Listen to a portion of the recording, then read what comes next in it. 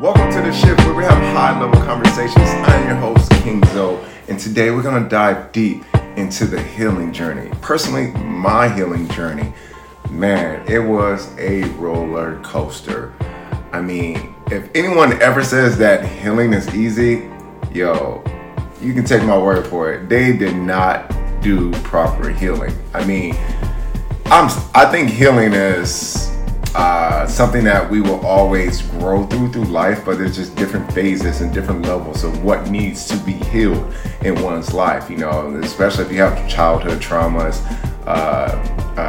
relationship traumas, just those deeper cuts that can really affect the human being that will take counseling, therapy, which needs a whole different level of healing, you know.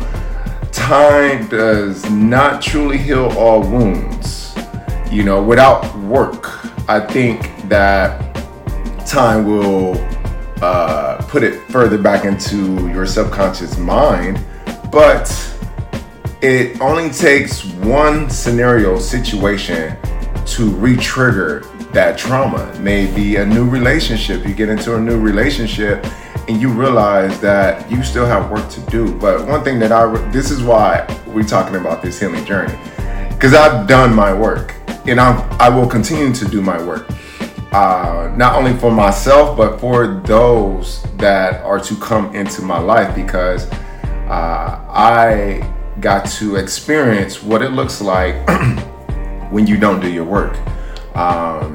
I attracted a lot of people in the last few years, of people that were attracted to my light. And, you know, they were in a different time and phase in their lives. And I don't like talking about people. So this is more so talking about the situation and giving you scenarios so you can paint a picture in your mind. You know, because I still got love for all these people, even though I get it. You know, you did what you had to do because that's where you're at on your journey. No love lost. You just can't sit at my table anymore. It's all good. I was there to shine light on your life, and you were there to shine light on my life, because nobody's perfect. You know, I done my dirt as well. And these people, individuals that were attracted to this light at the time when I was shining at this time, because I call them energy vampires. They come in, they like a moth, because maybe they just got out of bad situations themselves and they're looking to be around good people. So this is one of those moments, can you relate? And if you are in these situations, yo, just know this is real, man. These people are actually out here, these energy vultures, man. They will attach to your light and suck you dry, you know, because they just got hurt. So they come in all happy and like they're this good person. You really seeing their representative of a fake version of their healing. And man, when I tell you these people tore me down, yo, like I'm talking about, I felt like, I'm not religious like this, but I felt like Jesus Christ holding a cross trying to get up a hill, you know, when these people were done with me. I'm talking about, it was one after the next. And it was friendships and relationships of people that saw the person before them, that they were cool with them too, and seen them do something to me. And, you know, they're like, I'll never do that to you, this and that, but they end up doing it just in their own way, you know. With that being said, I've learned throughout, when they beat me down emotionally like that and energetically, when I took my year off throughout my sabbatical, and self-reflecting and spiritual therapy, all that good jazz, I told myself, I was like, yo, I actually got to do the work, man, because if I don't, I'm going to be just like them and go into somebody else's life and suck off their energy, which that's not my natural vibe. I resonate my own energy typically. I'm that type of individual, pretty self-sufficient with fulfilling my own energy, not needing other people's energy to thrive. But either way, I'm still human, and I want to make sure that I don't present myself in the world as they did to the new people that came to me, you know, because when they were sucking my energy, I was displaying certain behaviors that was just not my normal behaviors. You know what I'm saying? And I don't know if you guys are big into energy like that. If you are, you're going to relate.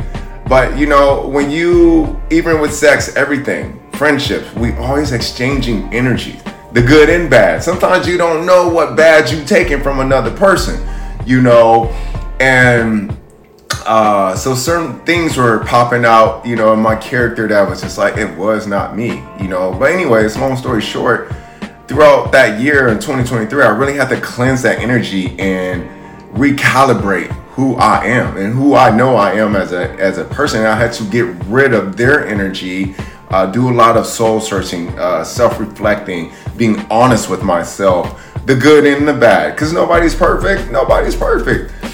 And throughout that journey, which is continues, it's not over, but the rainy tornadoes, the hurricanes, I'm telling you, I'm talking about the suicidal thoughts, the depression, the anxiety, yo, it was there, y'all. Like, oh my God, like, trust me, I can relate to anybody that's going through certain things, you know. And I'm a person that, if you know me, especially if you know me personally, you know I'm a rock. Most people rock. I don't break down easy. It takes a lot to break this man down. Obviously, it took about 3 or 4 years of me enduring all of this emotional impact and damage from these individuals throughout the year, for me to get to that point of where I was at my breaking point. We all have breaking points, you know, we're human. But throughout that journey, you know, I really had to take the time to decipher what energy is mine and what energy is not mine.